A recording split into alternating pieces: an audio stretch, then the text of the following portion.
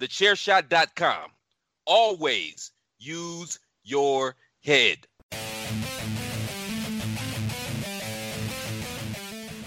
Hello everybody and welcome to another episode of the 5 Rounds Podcast. The only podcast out there with the cardio for those deep water championship rounds. I am Mags and I'm flying solo today because unfortunately Carl's had a very, very busy day and he's absolutely worn out, is the lad. So just me today, unfortunately. But I've just finished watching UFC 258, one of the lowest anticipated cards in especially main number UFC events in a long while. But it certainly wasn't without its positives and its action. So quickly running through these prelims and early prelims, we started with Gabe Green picking up the decision against Philip Rowe in the welterweights. Then going into catchweight fight, we had Chris Gutierrez beating Andre Ewell by decision. Poliana Viana picking up another victory in the women's strawweight division against Mallory Martin. Bilal Muhammad getting another decision victory against Diego Lima in the welterweights. And then we rounded off the prelims with a great comeback victory and a real end-to-end fight with Anthony Hernandez getting the second round sub against Rodolfo Vieira. So then going into the main card, we started in the middleweight division with Julian Marquez taking on Maki Pitolo. Really interesting fight, and again, quite like the fight before it. Marquez able to pull a victory from pretty much the jaws of defeat. Pitolo starts with the kicks. Both guys start really kind of swinging. Pitolo looks for an early takedown, but Marquez is able to defend that, but unfortunately wasn't able to keep on his feet, and the aggression from Pitolo was rewarded in the fact that he got the takedown, dragging Marquez down to the floor, and once he had him on the floor, he was able to really kind of stay tight and press against Marquez. Marquez was able to get back to his feet and was then able to peel away from Pitolo, but Pitolo was so good at being able to control Marquez when it came to getting to the grapple and getting to the close quarters action. Going into the second, and it started a lot like the first. It was Pitolo coming out to try and really press the advantage. He obviously was incredibly confident after that first round, and again went straight for takedowns and was able to land the takedowns. It was a better round for Marquez in terms of he was able to get back to his feet quicker. He was able to sprawl a lot more of the takedowns and attempt his own submission moves. There was a point where he had a tight guillotine in. But Pitolo was you could tell he was the better on the ground. He was able to really turn the situation to his advantage and get back into top position. Going into the third though, and Pitolo, he didn't start as quick as he did in the first two rounds. Maybe it was a case of being tired, but Marquez was able to land more shots, was able to land more kicks and knees. He really kind of hurt Pitolo, but Pitolo was able to kind of get some space and really regather his thoughts.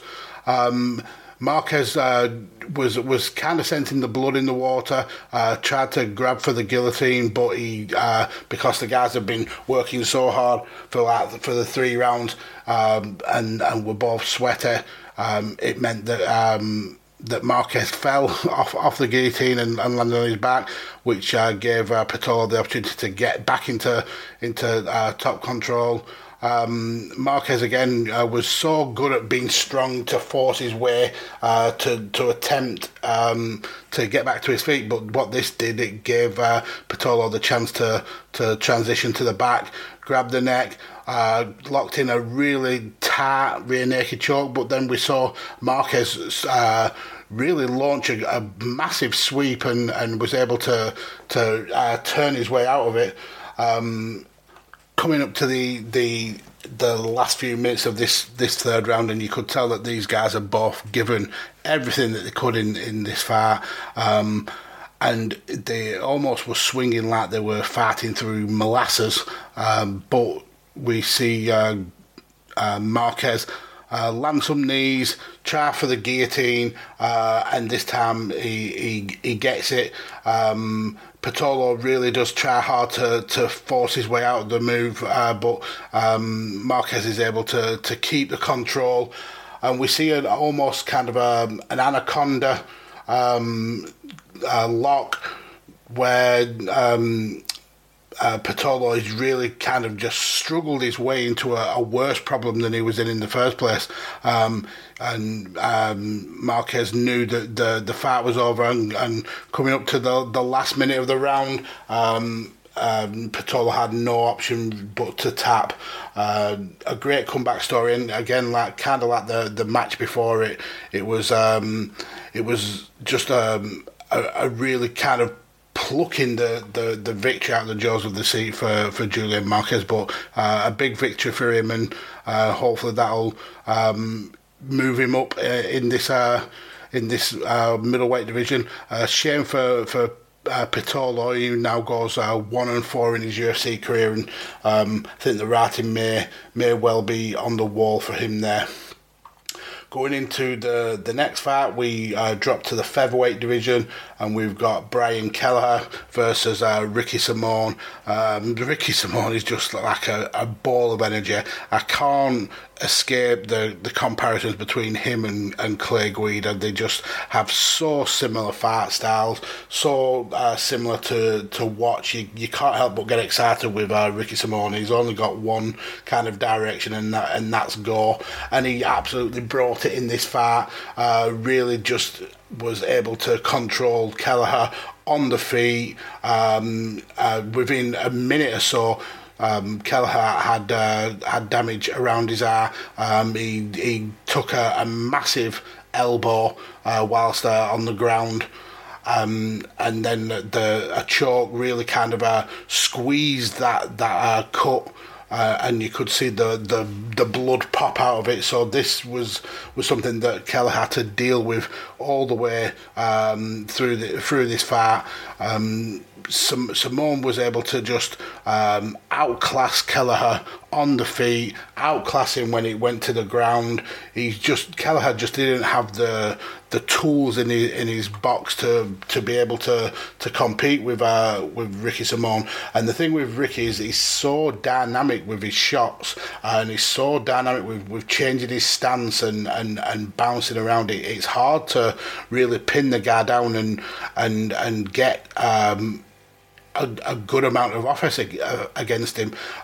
Kelleher was able to land some big shots, but the thing with Ricky Simón was he's always able to back off and then kind of re-engage his game plan and get either a takedown or land some of those dynamic strikes that come from pretty much every angle. The kid's so young. I think he's 28 years old. Got such a bright career in the UFC.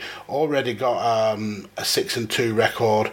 And he's looking incredibly dangerous. In the second round, again, much like the first round, it was a lot of Ricky Simón just being the aggressor, landing shots, getting in and out with his kicks, going to the ground when he needed to. It was a very, very dominant performance, and pretty much again the same in the third round. What Kelleher was able to do more in the third round was stuff the takedowns a lot more and really tried to transition into the guillotine, which almost worked for him a couple of times in the first couple of rounds, but in the third round it really did mean that he ended up losing position a lot and ended up being back on the ground, which you don't want to be with somebody like Simone. The Kelleher did attempt to create the Kimura grip, but was just not able to pull it off, and Simone was very, very calm and very, very knowledgeable when he was perhaps in the weeds a little bit.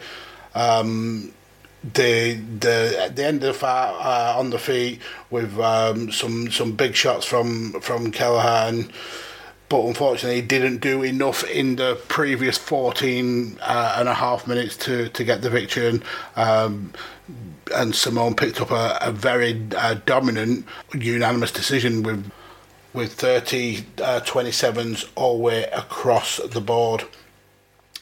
So going into the middle of this card, and we had Kelvin Gastelum versus Ian Harnish in the middleweight division. This is Kelvin Gastelum who has really kind of had a rough time of it recently. I mean, it wasn't that long ago you were seeing him really go to war with middleweight king Israel Adesanya, and since then, unfortunately, he's gone 0-3. With the likes of the fights with Darren Till. The guy's been in some absolute wars. But this is a kid who's still, again, very, very young, came through the Ultimate Fighter Brazil, just has so much potential, and very reminiscent of Dan Hardy for me, where he went on a massive tear in this division, got himself to the title picture, and then just kind of dropped off a little bit. For me, he's in that kind of no man's land of not being a huge middleweight, but then not being having the power or the size to really kind of dominate in the welterweight division. Is really kind of like, for me, he'll always be a struggle because he's just not he's not a big middleweight fighter. But getting into this fight, he finally gets another win in the column with a very classy unanimous decision over Ian Harnish. Just for me, Harnish really made a good showing of himself on the ground game with the attempts of Kimuras and the really kind of classy submission that Ian Harnish always kind of brings to a fight. But the issue was there just wasn't enough of that from Harnish, and Gastelum was able to easily dominate on the feet. Is obviously we always know that Gastelum is a massive hitter. But when it does go to the ground, usually through a Gastelum takedown, like for instance the sweep that he attempted in the first was absolutely glorious. He was very calm when Harnish was able to lock in submission attempts, and was able to really kind of use his BJJ knowledge to get out of them and put himself in a better position. A couple of times, like I said, mentioned, he went for the Kimura in the first round, and Gastelum was able to make sure his body was positioned correctly and really use his shoulder strength more than anything to bully Harnish out of the control for the Kimura, and able to gain top position and able to really kind of unload on Harnish. Whenever it got to his feet, Gastelum really did well. But then he also had the great wrestling skills that he used to take the fight to the ground, and that's pretty much how the fight went all the way through these 3 rounds. Harnish really did struggle to control Gastelum on the floor, and Gastelum was able to really have his way with Harnish all the way through the 3 rounds. For me, I give all 3 rounds to Kelvin Gastelum, but I am biased towards the guy who's been Fatu, who's been one of my favourites for a long time. Going towards the end of the 3rd round, Harnish really upped his game and started to land a lot of takedowns of his own, and got to a point where we almost saw leg lock. But on the balance of things, Gastelum did more than enough to win this fight, and he'll just be relieved that he's got another win on the books. And much praise to Gastelum for being able to do that. Going into the core main event now, and the future Macy Barber, I think 22 years old, so still incredibly young in this game, coming off the back of losses that really kind of put a doubt on her career, and she's taken on Alexa Grasso, who has really struggled to pick up back-to-back wins in the UFC. I think that this may actually be the first time that she's ever been able to do that in the UFC, which is not so much a showing of her as a fighter, because coming into the UFC she was 8-0. I think it's just a show of how much quality there is in this women's flyweight division. But yeah, Alexa Grasso was able to pick off Macy Barber. The interesting thing is the way that she did it. I mean, we all know that Alexa Grasso hits hard. She's one of the hardest hitters in this division. Everybody outside the champ is really fearful of that hitting power. But she's never been really known for her ground game, whether that's a case of she was so confident in her stand-up that she didn't really kind of use the ground game, or whether it's her really kind of rounding off her arsenal of techniques. But yeah, in a fight where Macy was tipped to kind of control the fight on the ground, it ended up being Alexa Grasso that really controlled the takedowns and the wrestling on the floor. And when it came to fighting on the feet and landing the shots, Macy Barber did land some big shots. But Alexa Grasso was so precise with her shots. She was able to really land a hell of a lot and really stun Macy Barber to the point where there was no place in the octagon that Macy had any kind of advantage.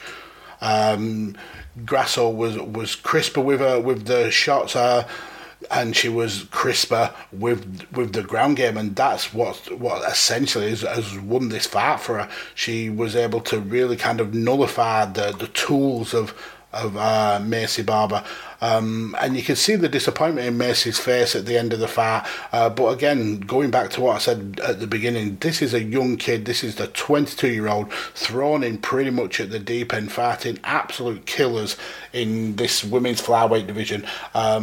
It can be massively disheartening with the loss. But what she's got so long to learn, and you don't take losses like this without using them as a lesson to make yourself better.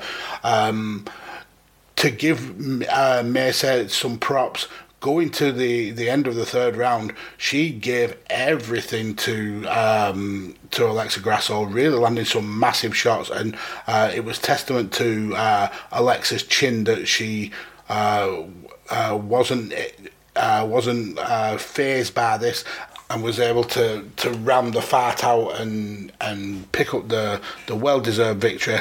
And it was cool to see how much this meant to her, the fact that she's able to, for the first time, get 2 victories in a row in the UFC. Hopefully it'll mean bigger things for her, and she can go on to perhaps push for a title shot. But we'll see. I'm sure her and Dana will have plenty of words after this. Let's get into the main event, and like everybody has been saying on MMA Twitter, this card is the epitome of a one fight card. One of the more kind of underhyped UFC events for a numbered pay-per-view. It's a pity that this was being charged in the US for view, but if you did pay for it, you caught an absolute banger of a main event. Wow, Kamaru Usman and Gilbert Burns just absolutely just was worth every single penny. Giving a little bit of backstory, these are two fighters who have known everything about each other for such a long time, fighting with for the same team, training with each other for so many years. Gilbert Burns obviously started at lightweight and really kind of struggled to find his place there, but then piled on the pounds, came up to welterweight, and has been just an absolute just destroyer in this division. Really earned his stripes and got himself a well-deserved title shot. But what it meant was that he was facing one of his teammates. Kamaru Usman did leave the camp and went to train with Trevor Whitman, which for me was an absolutely spot on move, because the thing with Kamaru Usman is as good as he's been, his knockout power and his stand-up game has been one of his weak points. We know that how good he is at wrestling. We know how good he is with the shots being so laser accurate and on point. But you go back to the likes of the Colby Covington fight. This Kamaru Usman threw everything at him and Covington was able to take that for the best part of 5 rounds. He's really kind of struggled to be able to put fighters away, and when you have a fighter with the likes of Gilbert Burns, who is knocking people out left, right and centre, spinning people's jaws, but then also has that excellent ground game, especially off his own back. It was almost like he was the super villain to Kamaru Usman's superhero character. Going into the fight, and Gilbert Burns did what he absolutely needed to do, stop Kamaru Usman from controlling the centre of the octagon, and he rushed out straight away, wanted to be the aggressor, lands overhand right from over the top, lands an uppercut, and straight away we saw Usman wobble.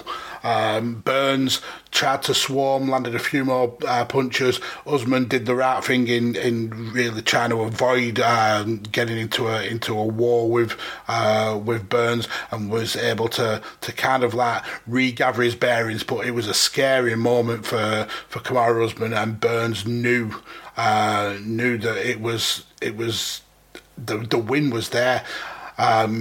He threw a high kick which Usman was able to catch, which then meant Burns went down to the floor, and Burns was happy down there. He even gave Kamaru the signal to come and follow him down, but Kamaru did not want to at all. Burns was taunting almost Usman with some leg kicks, and then gets back to his feet with a little bit of a capoeira style, which is just so classy. Usman then started to really open up, landing shots to the body and the legs.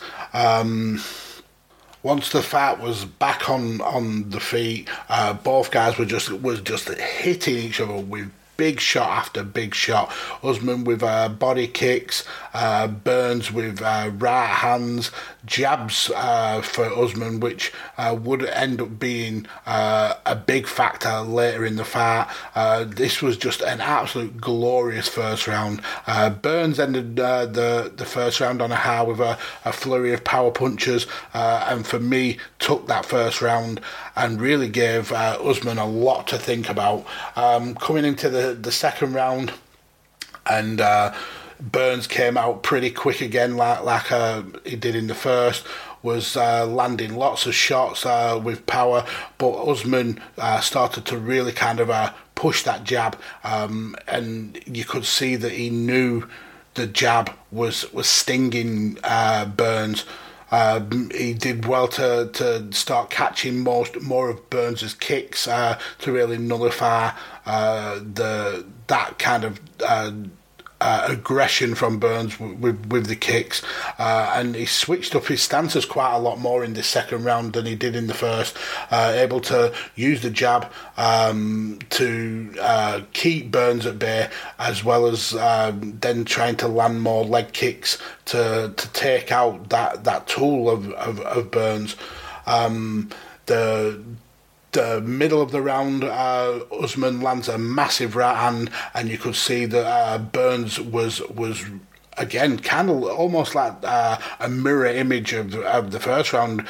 Burns was wobbled, but he was able to keep out of Usman's way and was able to keep fresh and really shake the cobwebs off, whilst Usman attempted to land that killer blow. Burns was kind of almost swinging for the fences in like almost a survival mode, and he ate another jab which sent him down to the floor. Again, Usman wasn't willing to follow him down to the ground, and Herb Dean stands the guys back up. Burns went to finish the round with a takedown, but Usman just bats him off. And at the end of the round, we actually see Herb Dean have to separate the two, but Usman had really kind of nullified that first round, and going into the third, we were back on level terms. Usman with the impetus after a very dominant second round.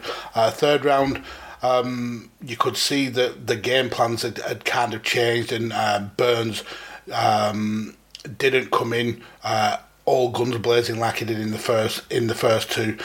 He just cemented himself in the centre of the octagon.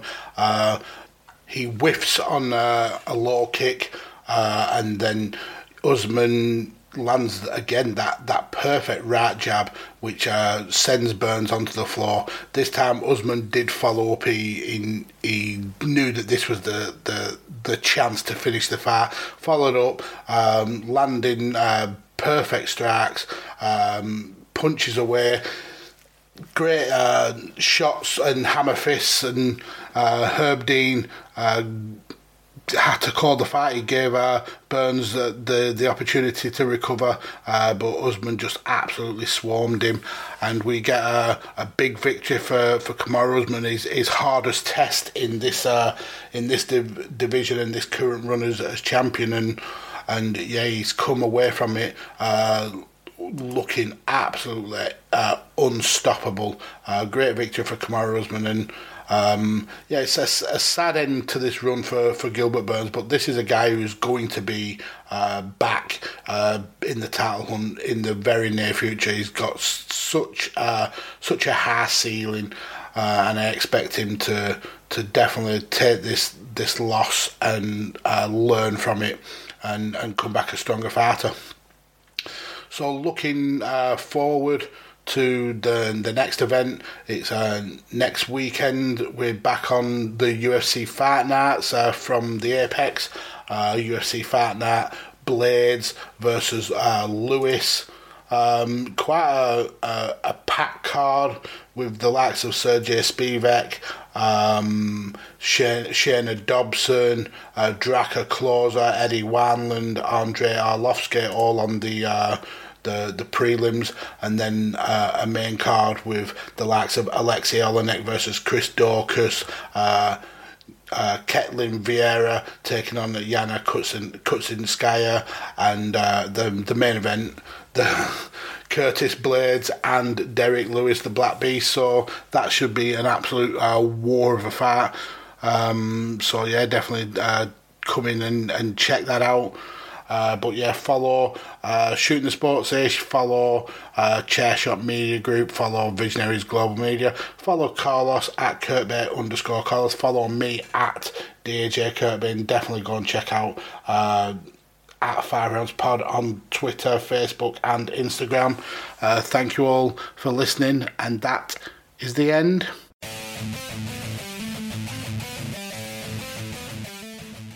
TheChairShot.com. Always use your head. BetMGM has an unreal deal for sports fans in Virginia. Turn $5 into $150 instantly when you place your first wager at BetMGM. Simply download the BetMGM app and sign up using code Champion150. Then, place a $5 wager on any sport. You'll receive $150 in bonus bets, regardless of your wager's outcome. And if you think the fun stops there, the king of sportsbooks has plenty of surprises in store. Check out daily promotions, same-game parlays, live bets, and so much more. Download the app in Virginia today and get $150 in bonus bets instantly from your first wager. Only at BetMGM. BetMGM and GameSense remind you to play responsibly. See BetMGM.com for terms. 21 plus only. Virginia only. New customer offer. Subject to eligibility requirements. Rewards are non-withdrawable bonus bets that expire in 7 days. Please gamble responsibly. Gambling problem? Call 1-800-GAMBLER. Promotional offer not available in Washington, D.C.